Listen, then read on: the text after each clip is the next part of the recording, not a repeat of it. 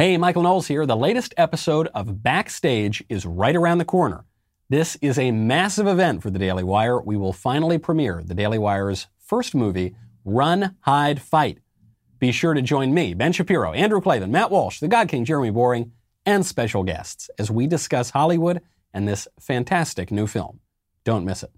You know, if there's any chance that conservatives or free thinkers are going to survive what's happening right now, it's by building our own institutions, making our own movie, and redefining the culture. And I'm thrilled to be in the fight with you guys, and I love the movie. Wow, I just saw Run, Hide, Fight, and I've got to say, it's an intense movie, but it is exactly what we need to take back the culture for conservatives. It is really well acted, a lot of great tension, well done, well directed, great pacing. It's one of the most intense movies that I have ever seen. I am not kidding. And just be prepared to have your heart pounding the entire time as you watch Zoe kick some ass. Run, Hide, Fight. Great movie. You got to see it. However, now I have decided not to send my kids to high school. I'm excited to see what the Daily Wire is doing. Moving into entertainment, we have to change the culture. It had me on the edge of my seat the entire time. I can promise you it is unlike any other movie you have ever seen that has been made by conservatives. Quite honestly, it's a game changer. This may be one of the first times there is a conservative production for a piece of content that's actually worth watching. Do not believe those elitist, snooty reviews you've come to expect from Hollywood. This film is amazing. I don't think I blinked the entire time that I was watching it. I just did not expect to be as emotionally impacted by it as I was. I think it is a credit to the filmmakers and the actors how immersive and real all of that footage feels. I was completely blown away. I made the decision during the movie that I will be naming my firstborn daughter Zoe in honor of the coolest character in any movie I've seen in a long time. You gotta go see it. The action was crazy, special effects were top notch. We conservatives need to stay engaged in our culture and not surrender it to the far leftist in Hollywood. So keep up the good work. And all I've got to say is, you guys, watch this movie. I would highly recommend you watch this when it comes out. Go check it out. And I absolutely recommend that you check it out. Check it out, everybody. Welcome to the Daily Wire Backstage, the Run, Hide, Fight premiere. Today's show is sponsored by ExpressVPN. Stand up for your digital rights. Take action at expressvpn.com/Ben. That's expressvpn.com/Ben, because they never make it /Jeremy. We're so glad to be with you here for the premiere of our first feature film, Run, Hide, Fight. It's a monumental day for us at the Daily Wire, a day we've been working on, honestly, since before we even started the company, as far back as when Ben and I first started collaborating over a decade ago, and every one of us here on this stage has been talking about doing something like this for about as long as we've all known one another. Conservatives are severely underrepresented in pop culture, and as our friend and mentor Andrew Breitbart once observed, politics is downstream of that culture. For too long, we in conservative media have devoted, too much of our energy to criticizing art and not nearly enough energy to actually making it. We focus our energies on the short-term political conflicts in front of us. It's easy to do, but almost none of us spend our time and energies on the generational cultural struggle that actually defines the Overton window in which our politics take place. That's a recipe for long-term political defeat. So that's why we're here tonight, to celebrate an incredible movie and its incredible cast and creators. And I promise that we'll get to that and give it all the time it deserves, which is a lot. But before we do that, there's something else that I want to celebrate, and that's the commitment that we at the Daily Wire have decided to undertake. This year has shown us more clearly than ever before that for all those people who seek to rule us, there's just no limit to what they're willing to try to take from you. They'll take your money, they'll take your job, they'll take your reputation, your right to assemble. I mean, unless that assembly, actually aligns with what they've decided is appropriate for you to believe. They'll take away your right to speak freely in public, on social media, but perhaps the least obvious but most pernicious right they want to take away from you is just your right to be entertained. They'll still let you watch their movies, of course, their TV shows, their news, their sports, but you'll have to do it knowing that everyone who made that content, at least everyone at the top, hates you. You have to watch it knowing that every dollar you spend on theater tickets, on cable bills, on streaming subscriptions is going to the people that hate you, funding their hatred of you. Not only that, but they're going to spend every day on Twitter, every spare moment at every award show, and just about every second of every show that they make, reminding you of the fact that they hate you.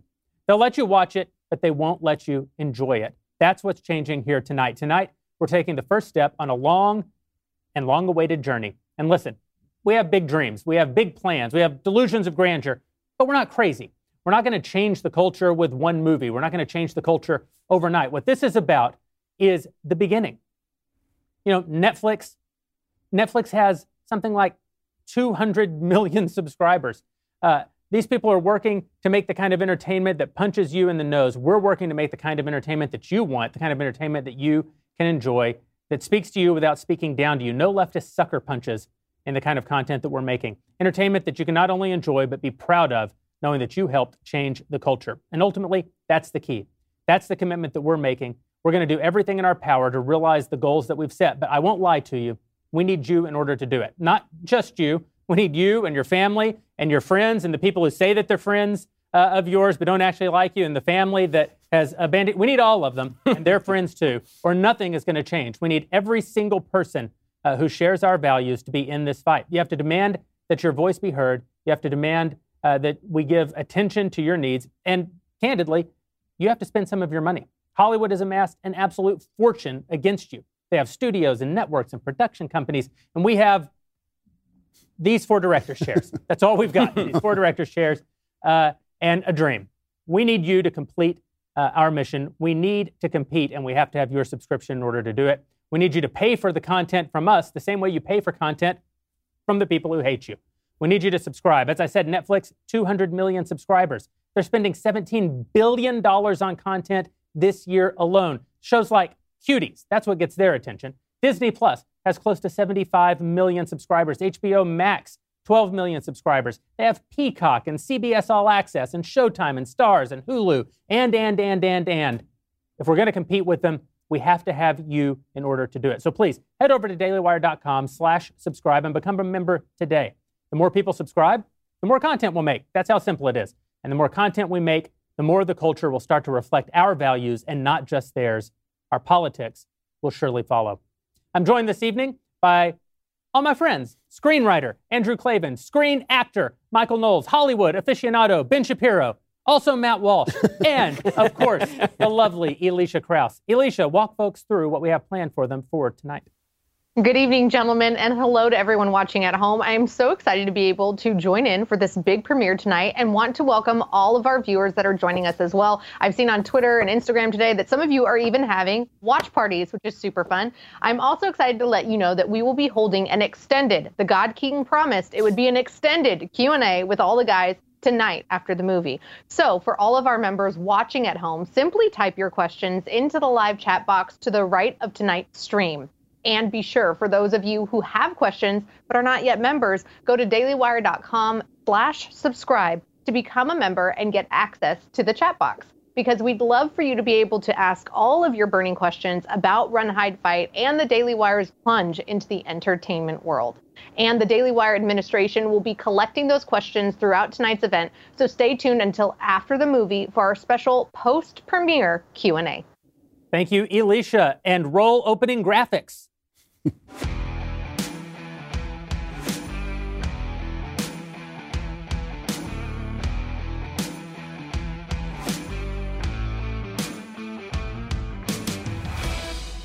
Well, thank you again for joining us tonight for the Daily Wire premiere of our first feature film, Run, Hide, Fight. And, you know, it's probably important to say, because we keep saying our first feature film.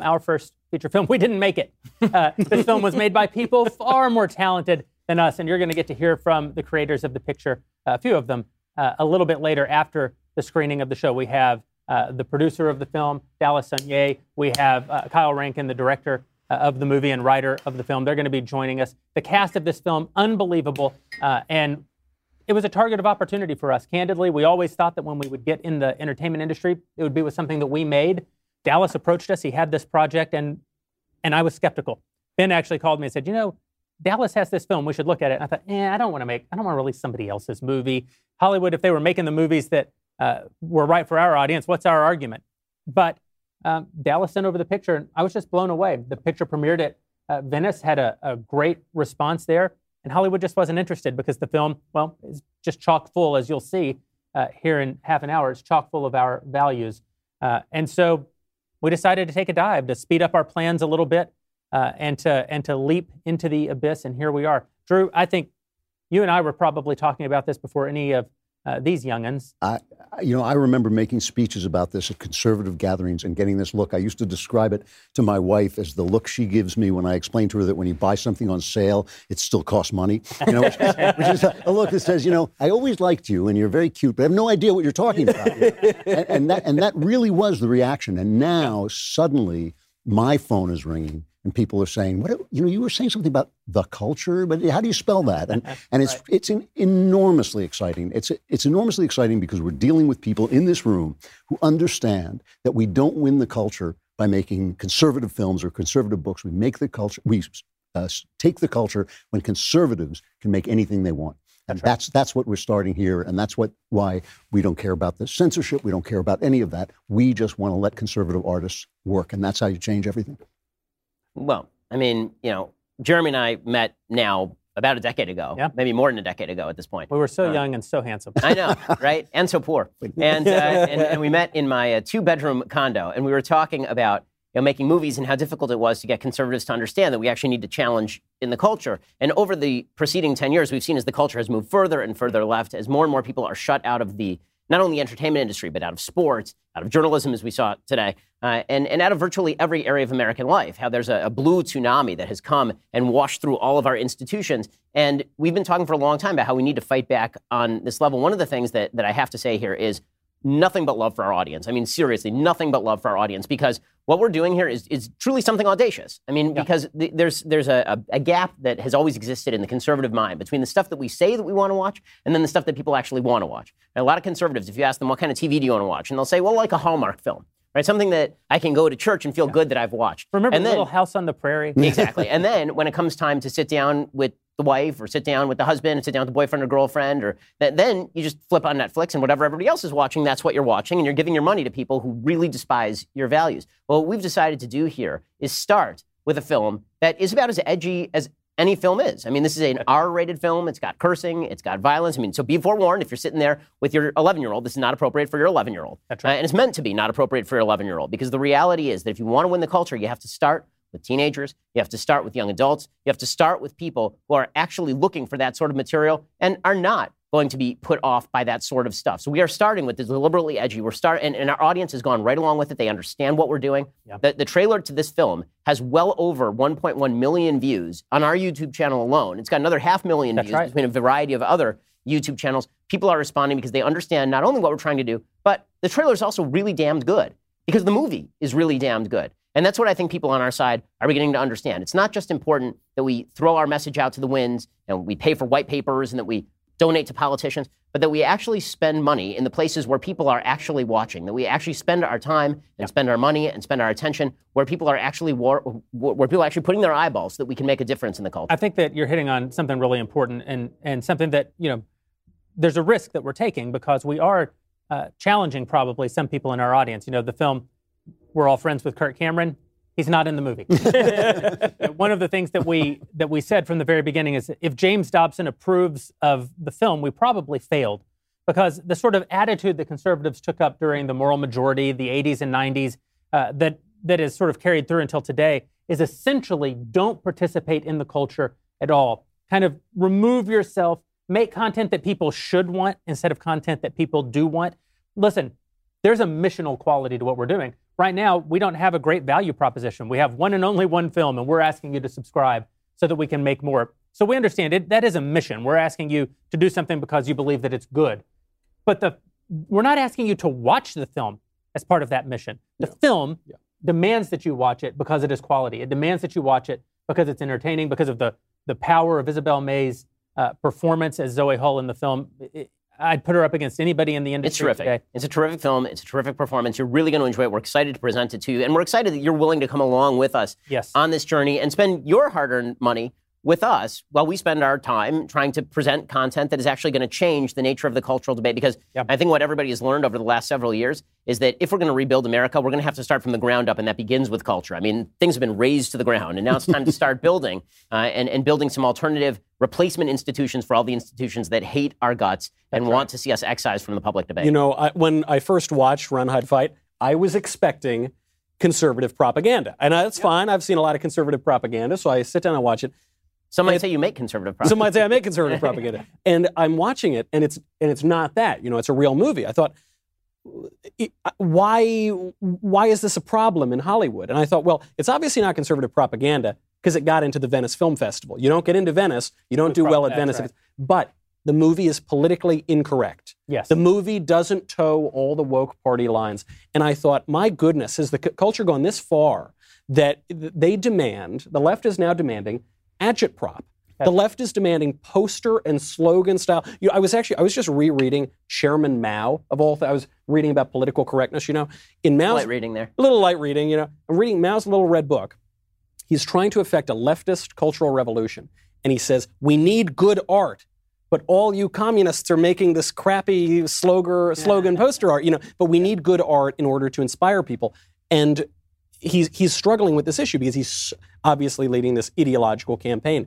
And I'm so pleased that the first movie that we're taking on is a real movie. I'm just so pleased it doesn't star Michael Knowles. Yeah, well, listen, if the last week has taught us anything, it's that, well, you need to be using a VPN. You may say, no, that's not the takeaway. That's not the message. It's taught us, don't go to rallies if you don't know who's up at the front. No. It's taught us that you should be using a VPN, and here's why. The left obviously wants to silence and remove voices that they don't agree with. It's just that simple. Twitter, Facebook, they're supposed to be open platforms that encourage people to express their opinions. Remember back when Jack Dorsey used to say, Twitter stands for nothing if not free speech. Yeah, that was true. He was right. It stands for nothing. Not anymore. So instead of letting social media sites revoke your practical ability to exercise free speech, how about revoking their access to your data? That's how they make their money. You could just deactivate your social media accounts, but that would be giving the left exactly what they wanted in the first place. Instead, we use ExpressVPN. You ever wonder how free to access social media sites make their billions and billions and billions of dollars? By taking your searches, your video history, and everything you click on, and then selling that information to ad companies against your valuable data. I mean, good for them. It's a free market. But you're not free to give them it's a free market except for you because you don't actually get to say anything. And you're free not to give them that data when you use ExpressVPN. You make yourself anonymous. You take your online presence and you hide your IP address. That makes your activity more difficult to trace and more difficult to sell to advertisers. And ExpressVPN couldn't be easier to set up. You tap one button on your phone or on your computer, just like that, you're protected. ExpressVPN also encrypts 100% of your data to protect you from hackers and from internet bad guys. It's finally time to say no to all this censorship, to say no to the voices that want to silence you on their platforms. Take back your online privacy at expressvpn.com/Ben. By visiting my special link, and by mine, I mean his, you'll get an extra 3 months of ExpressVPN service for free. Again, that's expressvpn.com/Ben, expressvpn.com/Ben, because it's never /Jeremy. Protect your data today. Michael, I said I was glad this movie didn't star you, and of course that's true.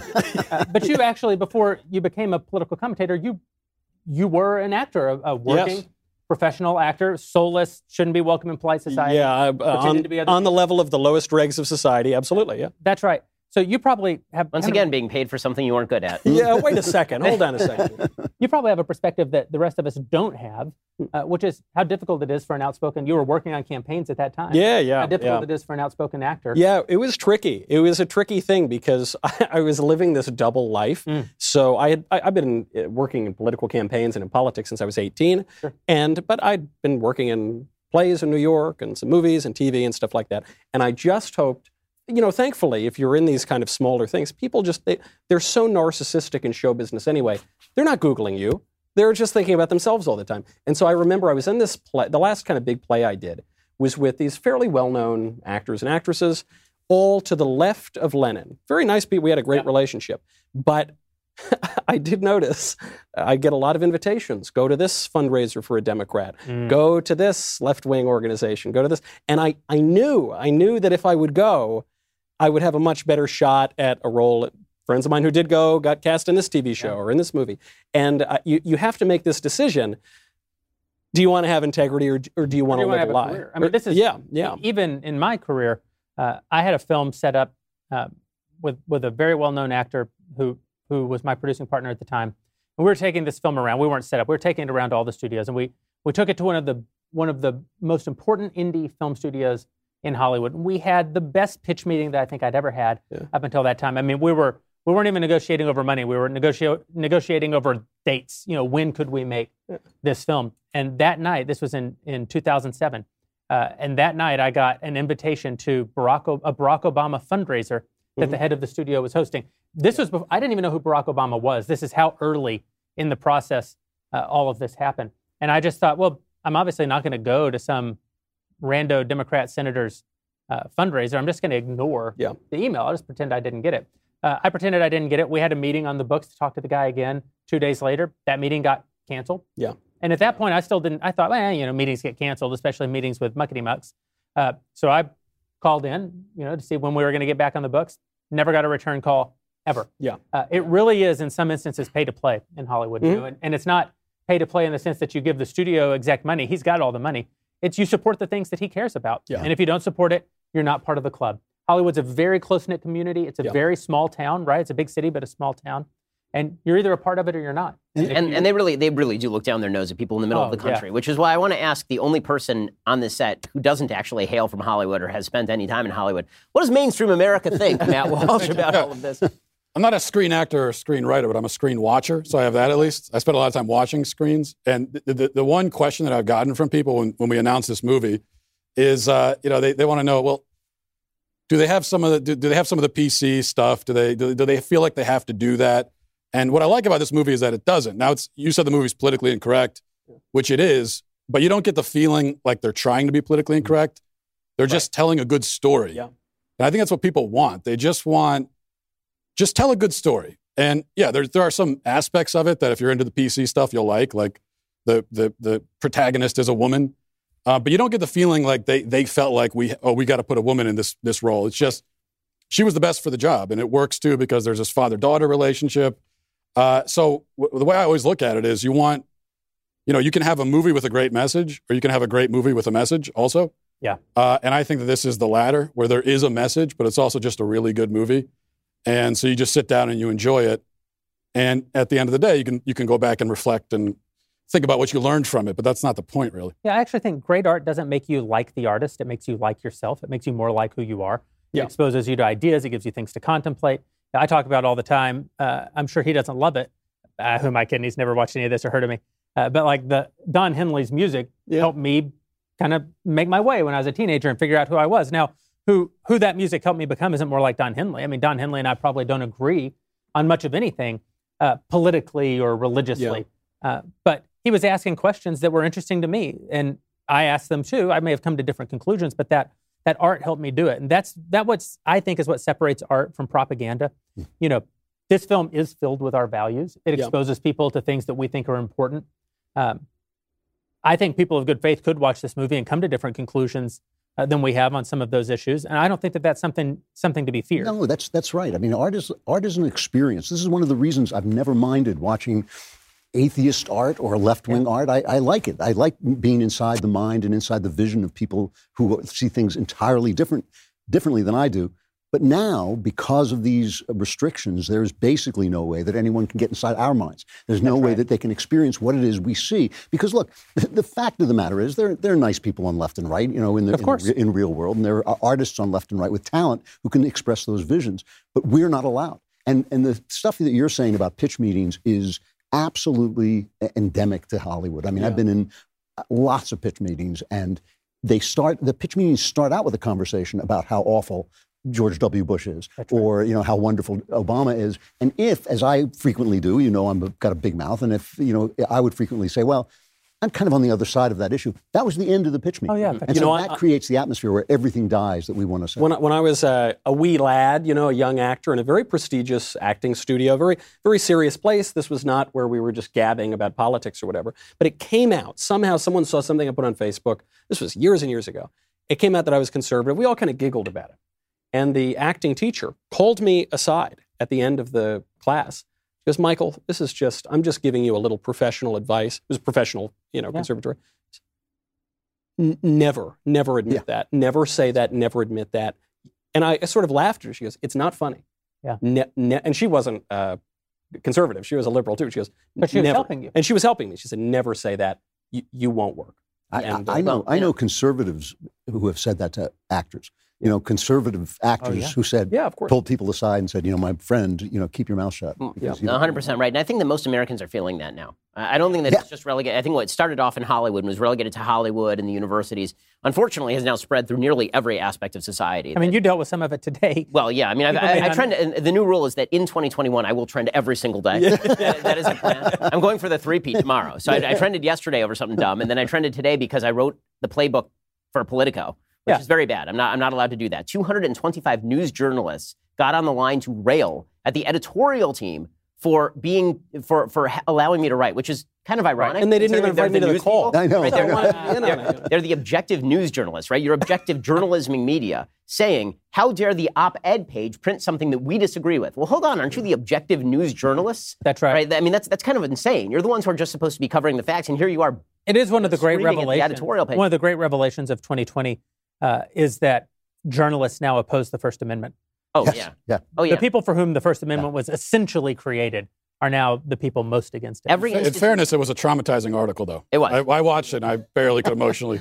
I read it, I could barely emotionally recover. He was literally shaking. I was literally. I'm still shaking right now. But this is the thing. We've been, as conservatives, progressively locked out of every single institution, every single one. And so when people say, how do we fight back? The answer is, you can't fight back in one area. Conservatives have basically abandoned every institution, and then they say, okay, but we'll give money and then we'll vote. And it turns out that that's not enough. Because where people make up their minds, where people are shaped, is in the culture. And, all this is very highfalutin, but we should just remind you that conservatives can make kick-ass content. This is a kick-ass film. You're going to love the film. It's great. And you are going to be doing something good by not only watching it and sharing it with your friends and giving us your membership, you're going to be helping to change all of that, because these institutions have to be open, and they're not going to open of their own accord. Alternatives have to be built. Replacements have to be built. And you're part of that by watching tonight. It sounds like, an NPR fundraiser, but it is. I mean, we need your help. We need you, just like NPR requires both your tax dollars and your donations to propagandize to you on the left. We actually do need your help to produce the kind of very expensive content that this movie represents and get the message to your kids in a way that they're actually going to want to watch. And we're going to be producing a wide variety of content. That's our hope. That's our dream. This is just the camel's nose in the tent, which is why you're going to see, I predict over the next week, people react with extraordinary viciousness with regard to this film, with regard to us, with regard to the producers. There's going to be an attempt to quash the film, just like there's an attempt to quash everything else in American life right now that crosses the woke left. And it's time for us all to stand up together and not only say no, but to fight back by building all of these alternative institutions. That's why, listen, I'm not primarily an entertainment guy. I love entertainment. I've seen every Oscar-nominated film since 1933. I'm a TV addict, right? Like I wrote a 400-page book on television called Primetime Propaganda. Right? I'm very into this stuff, but that's not primarily what my job in life was to do. Jeremy started off in Hollywood. Clavin started off in Hollywood. Noel started off Broadway, off Broadway. But off Brooklyn, actually. It was in Staten Island. Yeah, exactly. Asking me for money. I don't know what at that the was local about. repertory theater in Cleveland, Ohio. But the bottom line for me is this.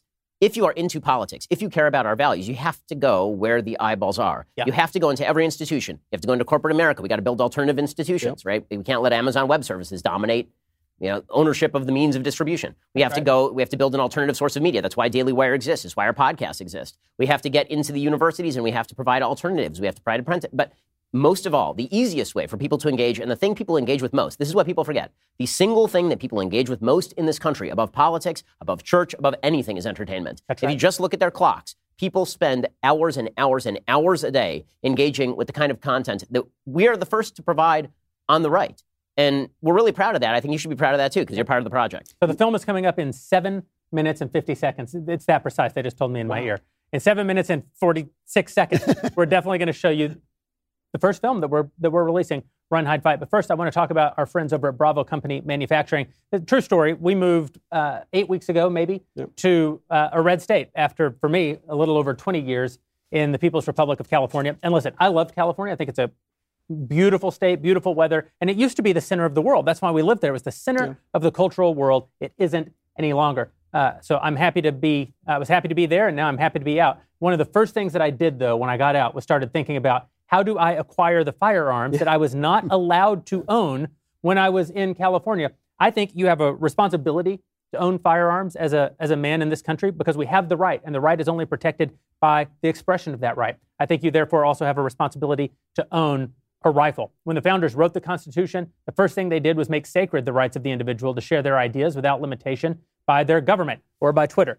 The second thing they did was secure the right of the individuals to protect that speech and their lives with force if needed. Owning a rifle is a heavy responsibility. Building rifles is no different. Bravo Company Manufacturing, or BCM for short, they build a professional-grade product that's built to combat standards. That's because BCM believes that the same level of protection should be provided to every American, regardless of whether or not you're a private citizen or a professional. The people at BCM assume that when a rifle leaves their shop, it will be used in a life or death situation by a responsible citizen, a law enforcement officer, or a soldier overseas. I take it very seriously, and I can tell you that since moving to Tennessee, I've purchased some rifles from Bravo Company Manufacturing. These things are absolutely fantastic. The MiG-16 that they produce is as capable a weapon as made by any manufacturer out there. The people at BCM feel that it's their moral responsibility to Americans to provide tools that will not fail the end user when it's not just a paper target, but someone coming to do you harm. BCM also works with leading instructors of marksmanship from top levels of America's Special Operations Forces, from Marine Corps Force Reconnaissance to U.S. Army Special Operations Forces, connecting them with other Americans. These top instructors teach the skills necessary to defend yourself, to defend your family, and to defend other people. That's what the Second Amendment is all about. It's not about hunting. Second Amendment, I mean, the idea that you couldn't use a gun to get food wasn't even a concept at the time of the founding. That's not what the Second Amendment is about. It's about your right to protect yourself, to protect your loved ones, to protect your neighbor, and to protect your rights. To learn more about Bravo Company Manufacturing, head on over to BravoCompanyMFG.com, where you can discover more about their products, see some amazing videos, some special offers, some upcoming events. That's BravoCompanyMFG.com. If you need more convincing, well, go watch those videos. You can find out even more about them and the awesome people who create their products at youtube.com/Bravo Company USA. There's no /Ben. There's also no /Jeremy. They make a great product. You should go and get it. So, guys, we're just 4 minutes and 40 seconds away from the Daily Wire premiere of Run, Hide, Fight. I don't say the world premiere because it actually premiered in far more prestigious locales than this at the Venice Film Festival. Where it was a lot more people are going to see it tonight. A lot more people are going to see it tonight. And almost none of them speak Italian. It's like one. Yeah, one. Alleged.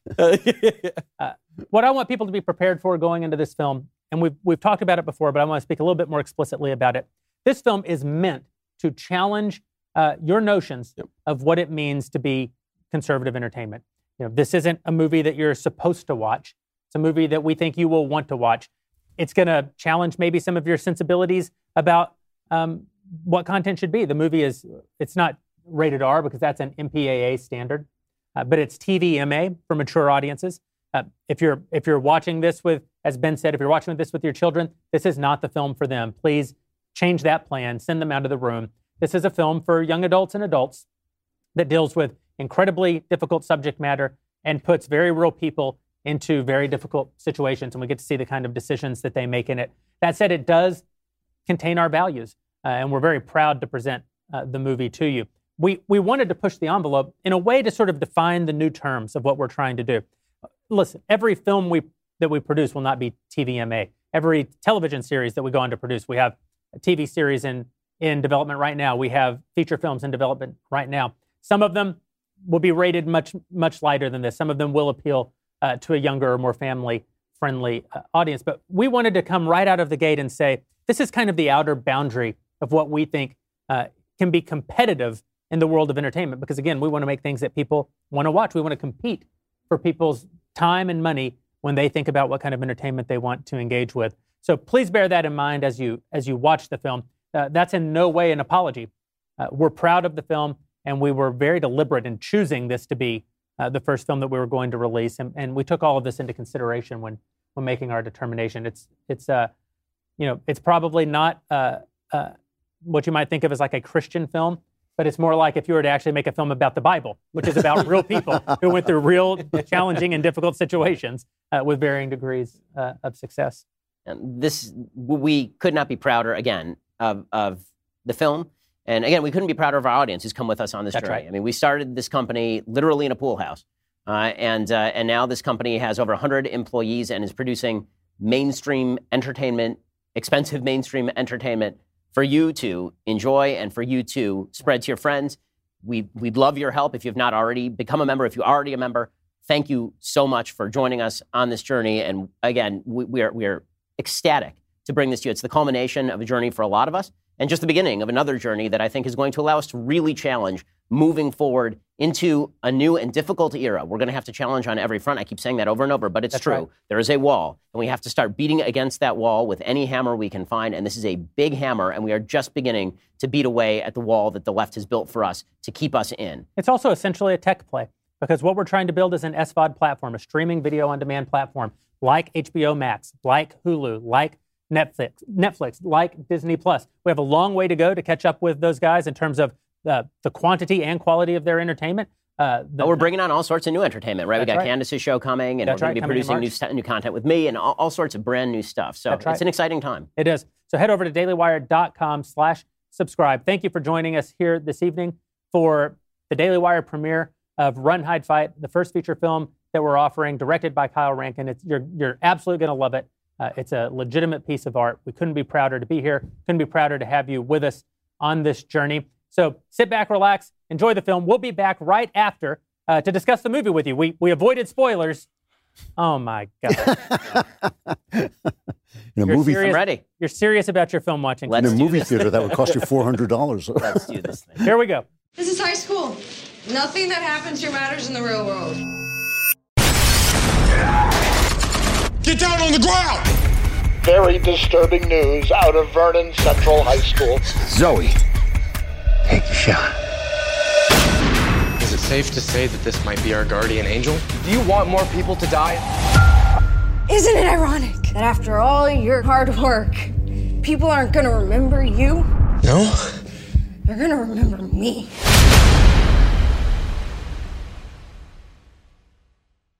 Well, welcome back to the Daily Wire Backstage and the Daily Wire premiere of Run, Hide, Fight, the first feature film that we're releasing as part of our new entertainment initiative. We are joined now by the film's producer, Dallas Sonier, and the film's writer and director, Kyle Rankin. Guys, congratulations on an awesome film, and our condolences on having to release it with us.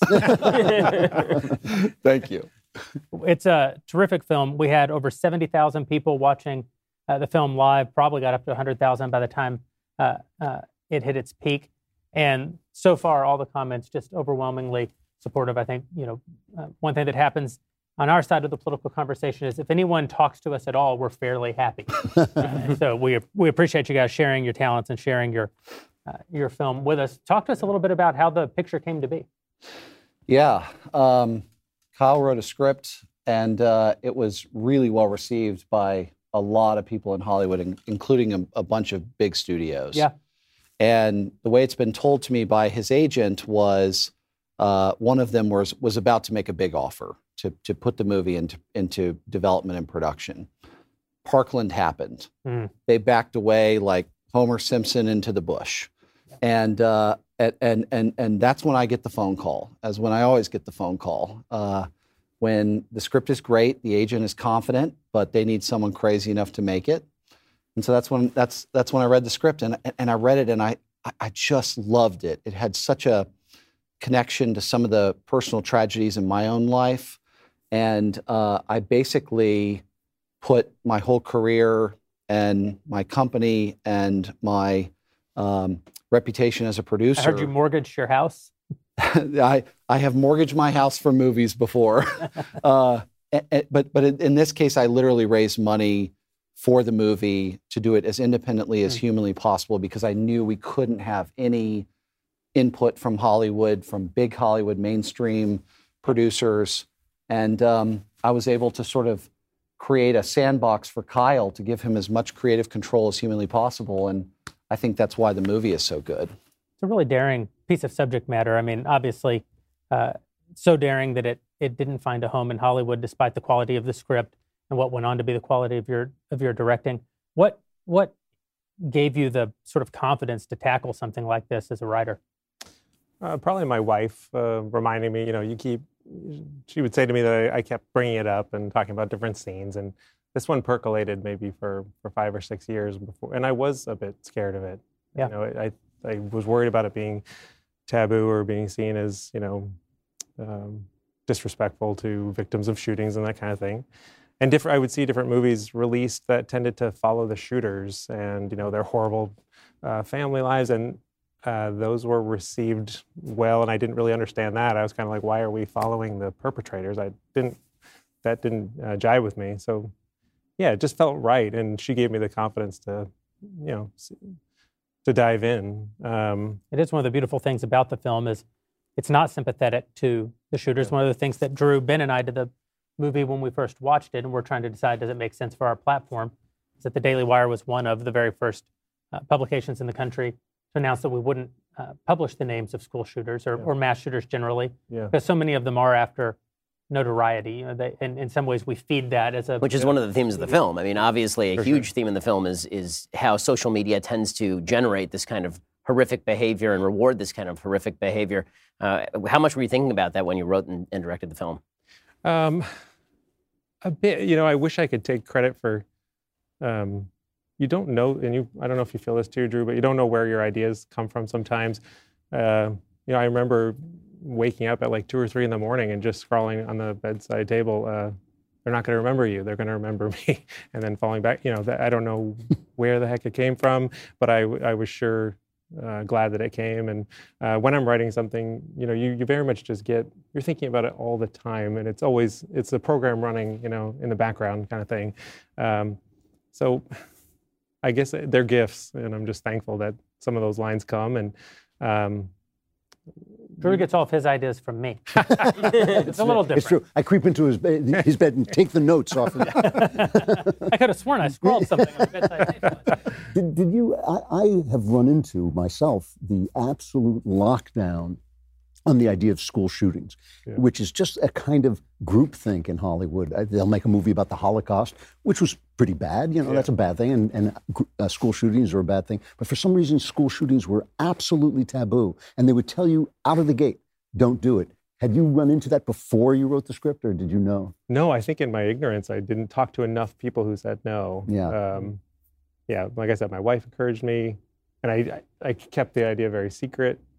I didn't want to present I knew I didn't want to pitch the idea, because then someone can just dismiss it out of hand. I'm like, I want a really great script that gets someone turning pages. My manager gave me a great piece of advice, and he's like, I know you're going to direct it, but write it for a director that you admire. So I kind of wrote it with Catherine Bigelow in mind. I just thought she'd be great. So it was cool to any screenwriters out there. That's just a cool thing I'm like, I want Catherine just turning every page. I'm like, where's this going? And that was really fun. And I found that, I fell in love with it along the way too. So Dallas, the casting in the movie, how did that go? Because there's a lot of people in this film that people have seen. There are a lot of people haven't seen. And some of the newcomers are just, they blow you away with the performances. I mean, the guy who plays the villain is unbelievable, and obviously Isabel's unbelievable. Where did you come up with these folks? Yeah, I mean, it's all started with Thomas Jane, who has become a friend of mine. He was a big fan of the movies we've made, like Bone Tomahawk and Brawl in Cell Block 99, Dragged Across Concrete, the Zoller movies. And so he really anchored the cast. And once I had him, I was able to propel some of the money conversations and things like that. He validated the cast in the movie to other cast members, especially younger people. Yeah. We have the greatest casting director in the world. His name is David Guglielmo. Don't steal him from me, guys. But he's terrific. And he set up auditions, brought Kyle in the room, just like a traditional casting session. But we had already had our eye on Isabel for a while. She had come in on other movies of ours, and we saw a real talent in her. Oh, yeah. And so we were excited when Kyle responded so positively to her, and she quickly became Zoe. What has Eli done before this film? So Eli Brown, who plays Tristan, the villain, he has been on a couple of sort of the younger younger teen shows. He's about to be on the new remake of Gossip Girl. But really, so many of these kids were extremely young. Their credits were not very deep in terms of their IMDb's and things like that. A lot of newcomers, things like that. But we just put them all together, and we gave them some time to sort of get to know each other and become friends. And they would hang out in the hotel together every night, stuff like that. So there's a real camaraderie, and they're still all best friends. They're all texting and tweeting each other tonight. So they're really proud of this premiere and really happy. Can I ask you've made a couple of pictures that I just have really enjoyed. Bone Tomahawk you mentioned, and the Cell Block 99. Yeah. Really enjoyable film. But those are films you must have known coming out of the block that you were going up against the Hollywood wall of political correctness. Did you know that or were you were saying that you were surprised you actually kept it to yourself? But you must have known that you were going up against the wall. Yeah, I don't keep it to myself. That's one of my strengths and greatest weaknesses. I grew up in the 80s on the Jerry Bruckheimer movies, and although I wasn't around, I was very inspired by Robert Evans and, reading Kid Stays in the Picture and all those, and those great movies that he oversaw. And so I stayed the same. The world went left, right? I stayed here. And so I'm simply making the movies that I grew up loving and continue to love as an audience member. But there cannot be a compromise. And so my goal is to set up the production and the financing in a way with foreign sales and a domestic deal and certain, formulas on what the marketing and the budget's going to be, so that I can transfer absolute total creative control over to the filmmaker. Uh-huh. That is the way it was done, in my opinion, correctly in the past, long ago in the past. Yeah. And the corporatization of Hollywood has really messed that up. So I think there's been some great stuff out of Hollywood over the past several years. But really, to me, I seek his movie, not my movie, ever. And I think that's my flag in the sand. That's very smart. Yeah. Yeah, our first telephone call, you said the magic words where you're like, I have no notes. Let's just make your script. And that's a line. Now I can't use it anymore. Yeah, that's effective. You subtly make your notes over time. I got my eyes on you. So we're going to speak to Alicia Krause, who is talking to our DailyWire.com subscribers and taking their questions throughout the night. We want to be sure and answer some of their questions there who made it possible for us to release the film. If you're not a member, you could head over to dailywire.com/subscribe and become one right now. The more people subscribe, the more films we're going to make. We think that this is the next frontier for the Daily Wire, and definitely a part of the political fight from our point of view. It's not what you guys got into it for, but from our point of view, it's a part of the political fight that we're waging, that we need to bring some balance into the culture, and that's what we hope to do. Do we have you, Alicia? Yeah, I'm here, guys. Thanks so much. And I hope that everybody enjoyed the premiere as much as I did. First question, if I can toss it over to Dallas. Somebody wants to know if this film was meant to carry a conservative message from the start, or did the storyline and messaging just kind of happen naturally? And maybe Kyle could, give feedback on that too, since he's the guy that wrote the script. Sure. I am a proud, openly conservative movie producer. And I never intended to be that vocal about it, but such is life, and I'm enjoying the ride. I never would make a movie for political purposes. I feel like movies have been political for generations, but I feel like when things get overtly political or agenda pushing, I tend to believe that it hurts the artwork. So again, my goal is to keep everything level playing field, focus on the movie itself, make great entertainment. If the audience, film is not propaganda. Yeah, there's no propaganda in the movie. There was never. Our intention was to make a great movie, and that's what we did. So if the marketplace or the audience determines that the movie is more conservative in its values or matrix or DNA, then so be it. That's fine with me. But it's not a goal of mine to make conservative movies per se. So much as to be a conservative filmmaker. I am who I am. Yeah. I mean, I think the themes in the movie are big human themes. And to my mind, they're above politics, or as you guys might say, they are upstream maybe of politics. But I wanted to write something about bravery and selflessness and self-reliance and putting others ahead of yourself. Something that I love about the movie is it's not just Isabel's Zoe. If you watch the movie and just look at all the bits of bravery, there is the woman in the cafeteria. The lunch lady is actually one of my 3 favorite moments in the film. Yeah, mine too. It's such a selfless moment. She delivers it very well. Yeah, and I love her friend outside when she's like, a lot of them don't know. She's like, okay. It's like, what? So you're just going to come with me on this potentially deadly mission. I love that. I, like Mr. Rogers would say, look for the helpers. And I think I believe in the human spirit, and a lot of people are out there ready to be heroic if given the opportunity. So I wanted to highlight that. I mean, personally, I don't know. I'd love to start a third political party called the Contrarians. You'd be in the right place. We can't agree on a time to meet, though. So. But this is one of the things I actually loved about the film. I have no idea how you vote. I don't want to know. I don't care. Yep. I really don't care. I mean, but I just don't want. I don't want voices silenced. I don't want characters cut out.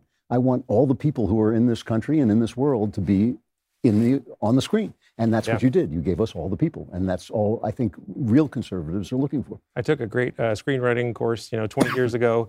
And the instructor said, write 3 pages about a real pet peeve of yours, something you really feel strongly about, you really hate and you wish people would stop doing. And I think, mine was on 3 pages on littering.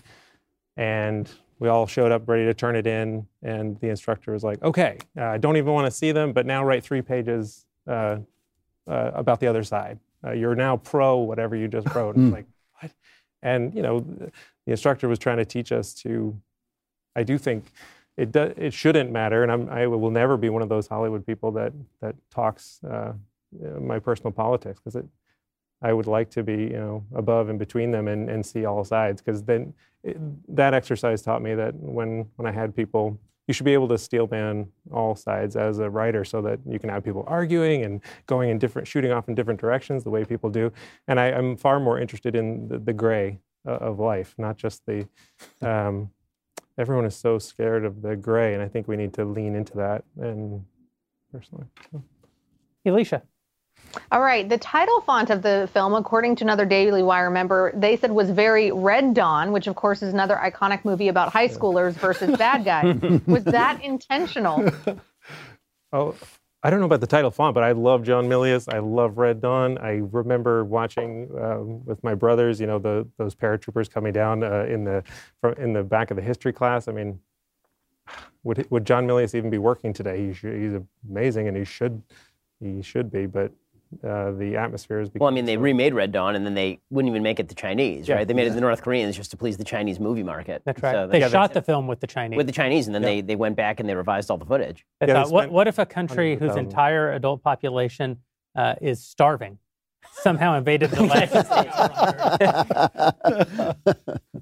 I do think, though, that, first of all, I love the internet, because only on the internet does someone connect the font choices from this film to another film. Really. And what I love about it, too, is that it's probably true on some unconscious level. Yeah. We've all been informed by the art that we've consumed over time.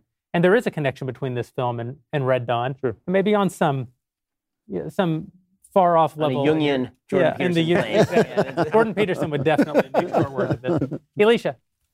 All right. Can you guys name a couple of your favorite movies that have inspired you as filmmakers? Sure. Night of the Hunter. I tend to really cleave toward things in the 70s, and I think because the studios gave the filmmakers the keys and said, maybe you guys know better. And then, in the late 70s, they ripped them out of their hands. But there's 5 Easy Pieces. I do think I don't watch a lot of modern things. I tend to go back to the seminal things. And before I shot this movie, and I gave a list to Isabel and to Ollie, who plays Lewis. Things on there like Deliverance and Dog Day Afternoon. A lot of things that these young actors had not seen. Yeah. And it was so fun because Isabel, I remember we were in the ravine, and when she was the final scene with Tristan, with Eli, and she's like, I watched Deliverance this morning. And I think we were like in this like freezing ravine, and I was like, it's awesome. It's so fun. One of the most enjoyable moments of 2020 for me, and I know it was a terrible year for almost everyone, but it's like maybe the best year of my life. Business did well, my marriage did well, I adopted a kid. I had a great time in 2020, other than you know, all the chaos. The end of the world. Other than that, you're fine. So nothing else matters. It was good for you. Though. You know, that's the important thing. Yeah. But one of the great moments was that our friend John Voight had stopped by our office, and sometimes John will just like stop by and bring you a treat, like a nice cheesecake or something. Hey, lad, I brought you a cheesecake. Anyway, hey, John Voight, thank you for the cheese. Anyway, we got to visiting about Deliverance a little bit, and John started pacing out, moving furniture around the break room at our office in L.A. and explaining to me how they staged sundry shots in the film to let the camera just be so voyeuristic, to let the camera just sit here and all the action plays out in front of the camera with no movement. And he reenacted 3 scenes from Deliverance in which he played all of the roles. And I just sat in the break room and thought, holy crap, what an unbelievable life we get to live. He played the Ned Beatty role? Yeah, he played all Fabulous. You know, I'm interested in the films that you reference are all 70s films, which was this amazingly creative. I mean, you go back, you probably don't agree with this, but I go back and I look at 5 Easy Pieces, which I loved at the time, and I think, like, this is another planet that they're making. They would never make that movie today. What about the films before that? Because I happen to love movies just like this, small, tight thrillers that work. I mean, but the ones that I go back to are films like The Killers with Burt Lancaster and Sterling Hayden. I can't remember the name of the film where he robs the racetrack. I don't remember it, but it's just a great, great movie. Stanley Kubrick. Yeah. What the heck is it called The Heist? That was one of his. No, it's not. Something like that. But anyway, do you go back to those, or is that before you just think like that's another? Yeah, I mean, my wife and I we were watching North by Northwest because it just came out on a new Blu-ray just last night. You know, so we, if you name some of your favorites, they'd probably be mine too. I'm not great at always having a list in my head, but how about you, Dallas? Yeah, I mean, I've done a major deep dive over this year into the late 60s, early 70s, because it's been so inspiring to me and sort of building my company and brand and things like that. And there's a fascinating Criterion collection called America Lost and Found, the BBS story. And BBS stands for 3 producers who made Easy Rider, 5 Easy Pieces, Last Picture Show, and so on. And they worked with Jack Nicholson. And so I highly recommend this. The movie that's inspired me the most, so my favorite filmmaker of all time is Michael Cimino. Just the excess of his filmmaking, but also his storytelling and writing and things like that.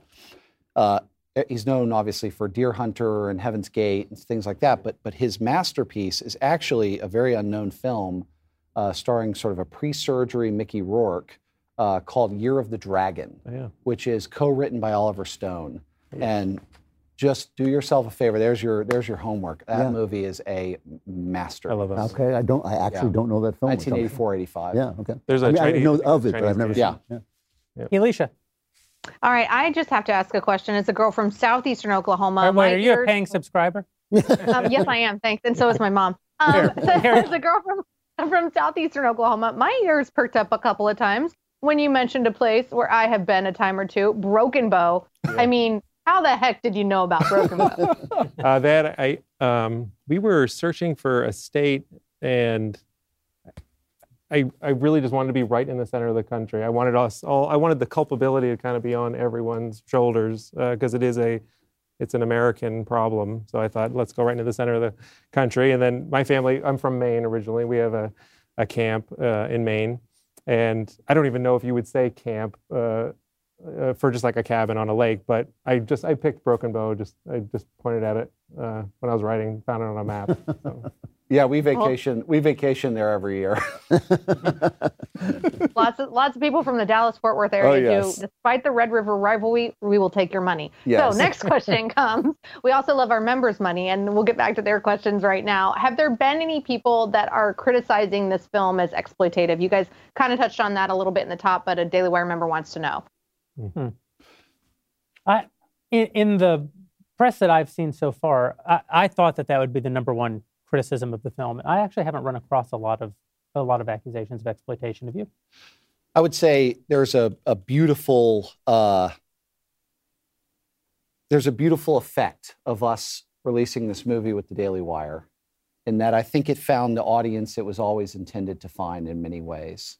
Audience that wouldn't be offended by it, that could handle it, that didn't need a safe space to watch it. And while I think we hope that more people will come to the movie and be open to it and things like that. The voices on the extreme left have not been open to the movie. In fact, they've been almost resistant to it. In reviewing, when they review it, I don't want to ever single out an individual review because I don't like it when filmmakers do that. But I saw a systemic sort of system in the reviews where it felt very much like a concerted effort to sort of review the subject matter and perceived politics rather than the actual movie. I've made 35 movies. I know I've made some great stuff and I've made some doozies. And this is a great movie. And to get the critical reaction. I'll say from the point of view of the political space that we occupy, if it ever seems like there's a conspiracy on the left to create a unified talking point, there isn't, because there doesn't have to be, because they've done such a great job of populating every single piece of every single institution that makes up the culture with people who think exactly the same. You know, like in the early Obama years, you'd have these listservs, and every now and then you'd find out, oh, there's some listserv, and every journalist in Hollywood or in New York is on them, and they all conspire around. They don't have to do that anymore. Right. They just wake up, say exactly what you think, and every other journalist will say exactly. Well, then that's worse because then they're all thinking the same way. Oh yeah. This is the. I'm very proud of myself because this is the first time I'm reading nothing. I'm just reading I haven't read a single review. I'm trying not to read any comments. We premiered in Venice, and the audience really loved it. And it was a beautiful night, and we're having champagne on the Lido, and it was a dream come true. And then, I heard some reviews are starting to drop, and I just felt an arm on my shoulder. Like, don't read any of them. Okay, and you can, on Google it'll say whatever. We have a 14% Rotten Tomatoes thing, and I'm like, that's just patently false. I mean, this young cast is so incredible. Oh yeah, that's just incorrect. Well, again, that's one of those things on Rotten Tomatoes where you can really see this massive gap, particularly with films that are perceived as political, between what the critics say and then what the audience says. Yeah. And you see this routinely. Yeah. I mean, you'll see it on everything from The Last Jedi, where the audience really didn't like it, but the critics absolutely loved it, and called fans toxic because the fans didn't particularly like it, to Wonder Woman 1984, just the last couple of weeks, where people were like, this is not very good. But the critics were like, yeah, but it's super important. And so we're going to pretend that this movie's actually awesome, even though it's not good. The first Wonder Woman's a good movie. The Wonder Woman 1984 is not a particularly good movie.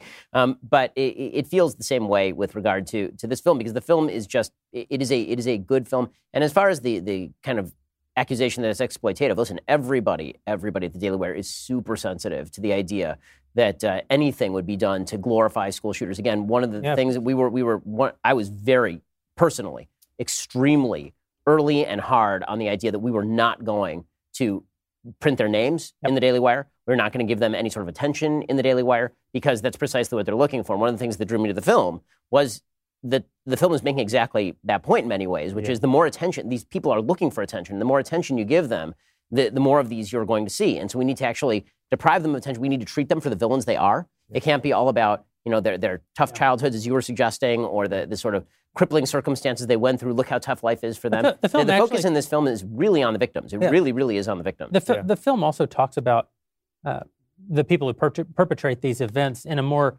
honest way. I mean, it's funny because it's fundamentally a piece of entertainment, right? It's a piece of fiction. It's not a documentary. Yeah. And yet it has a more honest take on the people who perpetrate these crimes than most even news articles or documentaries that you see. I mean, you very, very rarely hear about the prevalence of people who hear voices. You'll find, if you go around looking on the internet, you will find these stories, and it's in so many of these mass shootings that people claim to hear voices, that it's always buried down on paragraph 30 of the story, because I think the media doesn't know what to do with that information. We have a very secular media. We have a very sort of cynical media, and they don't know how to touch things that they don't fully understand. The desire for notoriety, another huge component of it. Also, the sort of cult-like draw of Tristan as a character for these weaker-minded people around him, which all the way back to Columbine was such the untold story of Columbine, I think, is in some ways the power of the one shooter to really draw in the other into his plans. So in that way, you really took kind of an unflinching look at The evil that you were saying, yeah. And it is funny. You know, I've always thought about the fact that when people hear voices, the voices never say, "You're a great guy. Go out and be nice to me." Why is that? You know? Alicia. All right, what did each of you guys take away from the movie after your first viewing? Well, in some ways, this is a question for the three of us. Right, because you guys made it. So. Made the film, but I actually think the more interesting answers are going to come from the two of you. There's nothing so surreal as watching your own film. Well, there was no first. I mean, I was there with every edit. Of course. Going frame by frame. So I don't know when a first. So you didn't have an editor do an editor's pass, and then you came in and saw the rough assembly for the first time. You were there at every step of the way. Yeah, I mean, I have an awesome editor, Matthew Lorenz. He's great. I collaborated with him just like with every cast and crew member. But yeah, I get into it, and we both do. How was it? What was your experience watching it with an audience for the first time? Yeah, Venice was amazing, and I did something in Venice. Tonight, it was also a bunch of you, your employees were watching it, and I tend to leave the room and just walk around because I can't. I love the movie. I adore it, and I'll defend it until the day I die. But I don't always want to be in the room when it's. I perfected it so that it can go have a life, and it is no longer mine. It's no longer Dallas's. It will go out and unfortunately, like a child, be judged and run into people who are mean to it, and that'll really annoy me, which is why I won't read anything. I care for it deeply, but now it is everybody's. One of the things I watch films. There's always a part of my head that's picking scripts apart, and I watch especially thrillers, which is a genre I've worked in a lot. Yeah. And I'm always watching a movie, rooting for the writer. I'm always thinking like, hey, go ahead, go. You're almost there. Just keep going. And that was one of the things that I took away from it. It works, and like it's not a small thing. Yeah. Films don't work. So many films don't work, and this film works. And I was just really happy as you got through it. I know this is not what most people are taking away from a movie, but I can't help it. I watched the movie and I just think like, I can see so many ways you can go wrong here, and yet you're on that line and you're keeping to that line. And it's a wonderful thing to see. It is, just technically. Yeah, thank you. So for me, there are a couple things that pop out at me. So one is Isabel May's performance is just terrific. I mean, she's just first rate. And I think that for the vast majority of people who watch it, because the camera is so in love with her, I mean, she's just amazing on screen, that will be sort of the surface takeaway. Yeah. But then the second time, actually, is kind of when I get more of the message. Because the first time you're just watching to see the plot and you're drawn into it. The second time, where we were kind of popping in and out tonight, like watching various scenes, there was one scene that popped out at me, and that's the scene where Tristan is asking one of the girls who's religious about free will, and she drops a little sermon about free will, and I thought that's something you will never see in any other like really you're not going to see it. I mean that's the point that she makes about free will, where she says that bad people are allowed to be bad people so that they can be judged, and I thought that is as good a 30-second explanation of free will from a religious perspective as I can imagine. And it also is a theme running throughout the film, which is you're going to be judged for your own behavior, and that you're going to need to be held accountable for that behavior. So I thought that was it's a beautiful and I think will be an underappreciated scene, because it's kind of off the beaten track of the film, right? It's not the conflict between the main characters, but it really is wonderful. The film does have a sense of justice. The character Kip, it's a wonderful thing you did as a filmmaker, where you let him be redeemed, but he still has to die, right? Yes, he did do the thing, and you wouldn't be satisfied to watch him come through this. So it's only one example. My big takeaway when I watch any film, I like paternal relationships portrayed well in film. You know, my favorite, it's not a film, obviously it's a miniseries, but Lonesome Dove is my favorite thing that's ever been shot, and it's because it's the relationship between two men, and I love those kinds of relationships. My favorite moment in this film is the scene in the chemistry lab when Isabel is being just beat to a pulp, and her father saves her, and I love it. I love it. Everything about the scene. I love that she's inventive with the gas. You know, that she's still being inventive about how to protect herself. I love that. I actually thought when they're just about to obviously be in a physical confrontation, I thought this movie's about to lose me, because they're about to give me the obligatory scene in which an 85-pound girl takes on a 6'2", 200-pound man, and somehow beats him. And she gets pummeled because in boxing you're not allowed to fight someone 5 pounds heavier than you, because that's how the world works.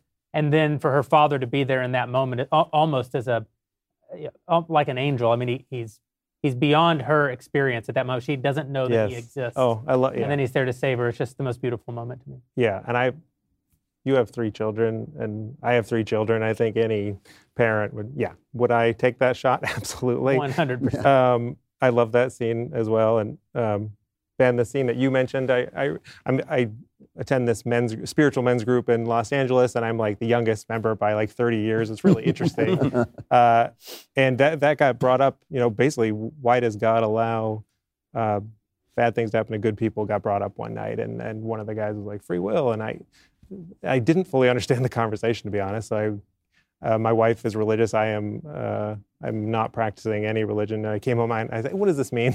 Can you please explain the world to me, honey? And she was like, oh, and she's like, I think, she basically just dropped that line on me. And she's like, God allows the wicked to do their wickedness so they can be judged. And I just that's going in verbatim. And I almost fell over. But it annoys me that even though, I was raised as a Catholic, my dad didn't attend. My mom would kind of drag us every Sunday, and I'd be like, I want to be whatever Dad is, because he gets to mow the lawn and stay home. I want to do that. But it annoys me that Hollywood they have forgotten that this is a religious country completely. If you put religion in a script, I have seen that, Drew, when you were mentioning that's taboo. But why is, even though I'm non-practicing, I'm starting to kind of revisit the Bible and be like, there's a ton of wisdom in here and some amazing ideas and quotes and things that now are inspiring me, that I'm kind of approaching it on my own. So that is a lesson that Hollywood could learn, to kind of revisit some of that stuff. And fatherhood, back to the other scene. The generation in which I grew up, every single father who's been represented in my lifetime is just a doddering boob who's being bailed out by his wife or his children, who are much smarter and much more capable than him. And I feel like Thomas Jane gives a great performance in this as a father who's probably not been physically present for a lot of Isabel's life, and probably hasn't been emotionally present either. And yet this tragedy has almost given him the opportunity to be probably the father he always should be. And out of that pain, he's emerged as something more complete. That's really beautiful. Yeah. Did these actors, guys like Thomas Jane, Treat Williams? Treat Williams I see on Blue Blood, so I assume he's a conservative. But Thomas Jane... I don't think Treat Williams is a conservative. Don't slander Treat. Oh, sorry. I just wondered... Don't end people's careers. Yeah. Well, that's what I was going to ask. That's what I was going to ask. Do they hesitate at all to be in a film that might tar, What I love... Oh, sorry. Yeah, go ahead. What I love about Thomas Jane is he's like, I think he said, let's ruffle a few tail feathers. He's like, he wants to do things that scare him. Treat maybe is similar. I heard a lot of I'm scared about this script. I'd like to do it. And all of the young cast too, when we narrowed it down, I took them into another room and just gave them the speech of I don't know how this is going to be received. You're just starting your career. Go home and really think about it. And they all, some of them didn't need to leave the room before. I don't care. I want to do it. But I'm more worried for. I can be canceled. I don't really care. But I am worried about these amazing guys and gals that are just starting their careers. So. Yeah, I honestly think that while we know that the industry can blacklist people, we know that the industry can cancel people. These kids are too talented, and it's not their fault that they wound up on the Daily Wire. They gave their best effort to a film, and we happen to be the ones who came along to release it. And maybe some of them, I don't know the politics of any of them. Maybe some of them share our politics. I'm certain a lot of them don't. Mm-hmm. One of the things that Ben and I talked about when we first acquired the film was, if any of these kids feel like they have to speak out against us in social media, we can't respond. They didn't sign up for this. They're hugely talented. God bless them, and I hope they all have great careers. I think based on what they delivered in this film, they will. They have been along since the beginning for the ride, right? Yeah. They came and made the movie against all odds with us, right? Fought every day on set, They came with us, into post-production and helped, do these amazing performances that got the movie into Venice Film Festival. Yeah. We brought them to Venice. They saw the movie get absolutely slaughtered by the critics, but absolutely applauded in the room. And they came along with us for the ride as we ended up doing a deal with Daily Wire, and not a single one of them complained. In fact, I don't think they're necessarily, this is not what they certainly signed up for, but also they were so impressed by the way that we carried everything through together. And so ultimately, the movie above all, and the movie is in great shape. The movie reached more people tonight than it ever would have any other way, and it will continue to reach more people. The trailer numbers were off the charts. So this is a chance of a lifetime for all of us. And I'll just say this about Isabel May. She is such a talented actress, but an even better human. Kindness and happiness. She's such a happy person. Lives by this amazing strict moral code, but very private about it. And I just adore her. And I think whether you believe in divine intervention, luck, or fate, hers is to be a giant, giant, giant movie star. Yeah. She might not even want that, but it is her destiny. And I'm excited that we could all be a part of it, early on in her career. I really think that people are going to look back in 10 years and they're going to be like, all these names were in that film. Like, really, there's so many talented performers. That's the most moving thing that anybody said to me tonight, that the actors didn't balk, because it's unfortunate. Being an artist, as you know, takes a lot of courage. It means you're betting your life. You're betting your life.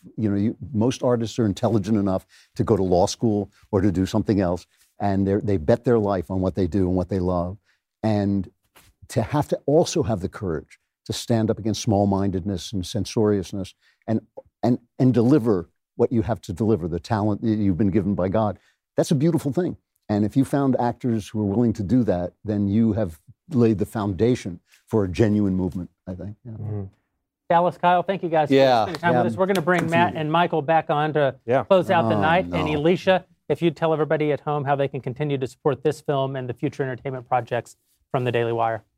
Absolutely. As the God King Jeremy Boring said earlier in the show, this is a film that we want everyone to watch and see. And if you didn't watch it live tonight, it's not too late. You know how sometimes pre-COVID you could go to the movie theater? Well, now on the comfort of your couch, you can be sure to become a Daily Wire subscriber and be sure to sign up over there. So if you missed tonight's live stream, it's not too late, because you'll be able to watch the film on demand at the Daily Wire website, mobile app, or streaming apps like Apple and Roku TV, but only if you're a Daily Wire Insider member or above.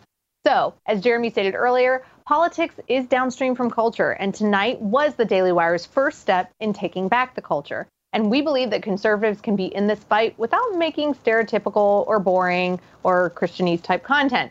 We can make stories that spark conversations that the left doesn't want to have. And Hollywood only wants to stand unchallenged on their moral high ground, and they have owned entertainment for a very long time. But the Daily Wire is going to change that. They are ready to do more than comment. But if you want to see them take on this fight, then we need you to join us. In the news, Washington Post is nearing 3 million subscribers. The New York Times has 7 million. And in entertainment, Starz has 9.2 million subscribers. HBO Max has 13 million, and Netflix has 73 million subscribers. And of course, as we've seen, Facebook has a lot of power and over 255 million monthly active users just in the United States. So if you think about all of these companies and you think that they need a challenger, then we need your membership. If you believe in what we've done so far, we need you to step up and help us win. So become a member today at dailywire.com/subscribe. That's dailywire.com/subscribe. And be sure to submit your questions tonight and your comments, not just on social media, but another great thing about a membership is that community in the chat box that you can get to know. It's so much fun, along with discussions from Daily Wire writers and talent like all of our podcast hosts and even little old me. So remember to type your questions into the live chat box to the right of tonight's stream. Be a part of that Daily Wire community. Make sure you become a member, because we are going to try to answer as many questions as we can, because we couldn't do this and we would not be here at this exciting digital movie premiere tonight if it wasn't for all of you. Thank you, Alicia. Fellas, we're rejoined now by bearded James Bond and our waiter. And I'd love to hear from the two of you what you thought about the film tonight. Well, first of all, I think Michael and I have done a really good job tonight. We did. Our performance. This is some of our best work all year. I thought, just to echo everything that's already been said, really, but I first of all, it's escapism. So it's a movie that you watch and it's just entertaining and you feel like you're in it and you forget that you're watching a movie, which is what movies are supposed to be, but so often they're not these days. And I also like that, the bad guy, Tristan, was a really interesting character, but he's not the most interesting character because it's so hard, it seems like, to write a good guy who's also compelling and who you want to know more about. And there's layers to the good guy or good girl in this case. So that's what I like. It's a movie where there's virtue and heroism, and the good guy wins, but the good guy's also interesting. And it's just a compelling film. You know what I like about it is that the quality is good. And I know this seems like a basic thing, but how many we know a lot of people in Hollywood, and we've seen a lot of movies that were made on a shoestring, and, they'll say, well, look, yeah, maybe the writing was bad, and the shooting was bad, and the acting was really bad, and, the editing was god-awful. But, the idea was really good, right. So give us credit for it, right? You say, that's not how movies work. And you watch this movie, and it works. It fits together. It's good. Very often, acting can suffer. I thought the acting was really, and it's all, like I'm sure, Drew, when you watch movies, you watch it, I imagine, largely for the writing. I do. And I watch it primarily for the acting. It's the only thing I know anything about in movies. And the acting was excellent, particularly the protagonist performance was just stellar. It was just a really excellent performance. And I'm just so pleased after...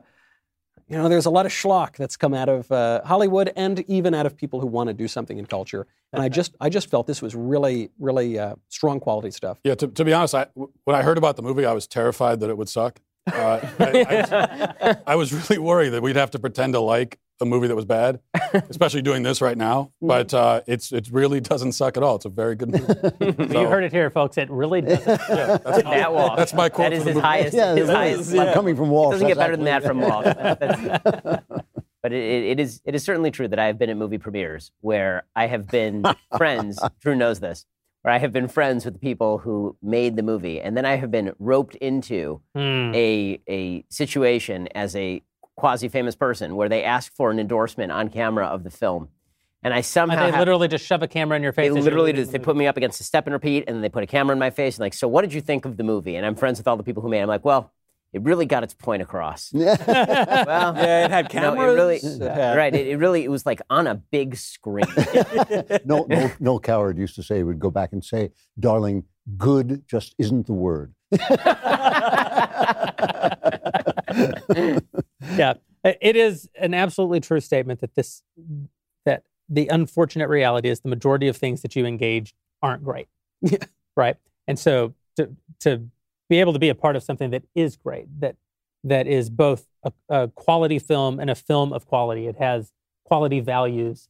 It has a quality story, and it was delivered with quality is a pretty special thing. Every time that anyone pulls off a film, like even if it's a terrible disaster, in some ways they just have my, if nothing else, they have my sympathy because it's such a brutal thing to produce a film.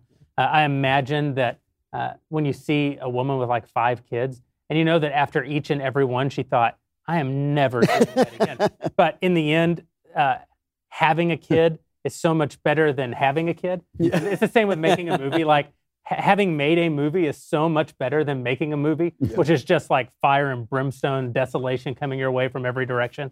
That anybody who makes it through has a certain amount of my respect, but to make it through and actually deliver something of quality, it's an incredibly special. Listen, we're the ones who are in on the film. So what our audience thinks is actually what matters. And so once again, we're going to tell you that if you really enjoyed the content, if you want your friends to know about it, if you want your family to know about it, then we would really appreciate your membership and joining the broader cause of getting us into the entertainment business so we can compete with the much bigger players who will spend literally 100 times the budget of this film on making a movie that is 100th the quality and also hates your values. The other thing that you said that is actually important is if you're completely disappointed in this film, if you don't like it at all, if you object to it, shut up. And this is a funny, no, seriously, this is a funny thing. I believe in speaking your mind, but as you just said, when you're going up with your friends, you do something kind, and you don't lie, you don't say this is a great movie. But if you love this film and you had objections to it, that's great. We want to hear, we want to talk about it. That's what movies are for. They're to discuss things. But if you just feel like, oh my God, they cursed and I don't want to know it, your opinion is not that important. Just keep it to yourself. No, seriously, I'm absolutely serious. This is a moment when the Daily Wire is doing something beautiful. It is doing something beautiful. We're not going to always be right. We're not going to always do the best. Give us a break. Give us a break. We're happy to hear your opinion if you like the film and you had objections and you want to talk about it. That's wonderful. But if you're just going to run us down, keep your opinion. The good news is that I was just looking at Twitter. The comments are like 100% positive. That's great. Yeah. Which is amazing because the comments are never 100% positive about anything, especially if, so it seems Wait, like people say mean things on Twitter? Why was I not informed of this now? Not to you, of course. But I've only had positive experiences on Twitter ever. It is a wonderful true. place. It is Joy. true that we've taken quite a risk here. Not only a risk of money, because it's quite expensive to get involved in a project like this by the economic standards of a company our size, but we've taken a risk with our audience because we are challenging them. We're challenging them to actually watch art, to watch entertainment from their side that they would readily accept from the other side. And this is one of the problems that you often run into when you speak to a largely ideological audience. They will not give us the same level of grace that they will give people who hate them. And so they'll all go watch Marvel movies that have themes that they don't like or that have language that they don't like or that, but they don't care because they don't feel invested ideologically. They'll watch something that we produce. They'll say, "Oh, it had bad language, or it had nudity in it, or it had violence in it," and they will feel that somehow that was a betrayal of them when watching something even Game of Thrones. Watching Game of Thrones. And what they don't know, what they don't realize is I was advocating for much, much more nudity. I mean, you remember knockdown dragouts. We had to cut Michael's nude scene out of the film. And that's why out of this program. We had to cut it out of this program. It's like, put on your tuxedo. But we talk about challenging the audience. For the truth is that we wouldn't have done this if we didn't trust that the audience was going to understand what we're doing. Because we know our audience better than anybody else. And our audience knows what we're doing. Our audience is sophisticated. They are smart. Yep. They recognize exactly what the challenge is. And they recognize that if nobody moves into the space, then the space will remain unoccupied, but not for long because it's being occupied by the left. That's right. And you can't say, oh, why have we lost the culture? And then penalize anyone who actually tries to get involved in the culture. Right. And I don't think our audience, the evidence demonstrates very strongly over the last couple of weeks that thanks to your support, that is not the case, that you all understand what we're doing. And we really, honestly, thank you to you guys. We really, really appreciate that. We appreciate your grace. We appreciate your adventurous spirit and coming with us on this journey. And we're counting on you to help us allow us to do more of this sort of stuff. Yeah.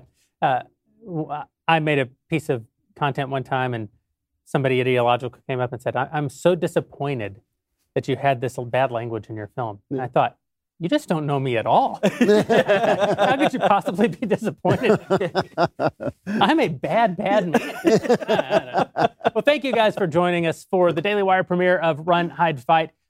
This is, we hope, the first of many pieces of entertainment content that we're going to bring to you. Entertainment that you watch for the sake of entertainment, not for the sake of the mission. We want to make content that you want to see, not content that you think you're supposed to see.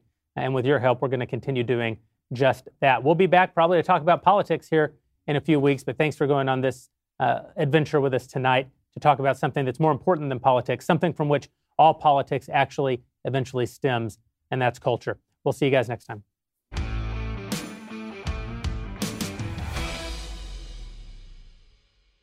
Right now, go to preborn.com/Knowles. Last year, because of you, Preborn's network of clinics saved over 58,000 babies. Thank you to all who made this possible.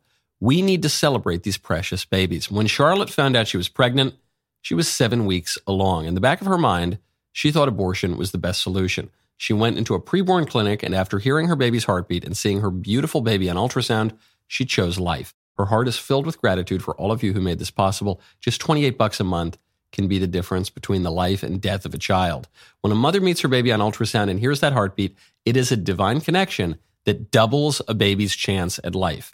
Let's join together, help mothers choose life. To donate, dial pound 250, say keyword baby. That's keyword baby, or go to preborn.com/Knowles, K-N-O-W-L-E-S. Preborn fundraises separately for all the administrative costs. So every dollar you give goes straight towards saving babies. Go to preborn.com/Knowles, K-N-O-W-L-E-S, and donate right now.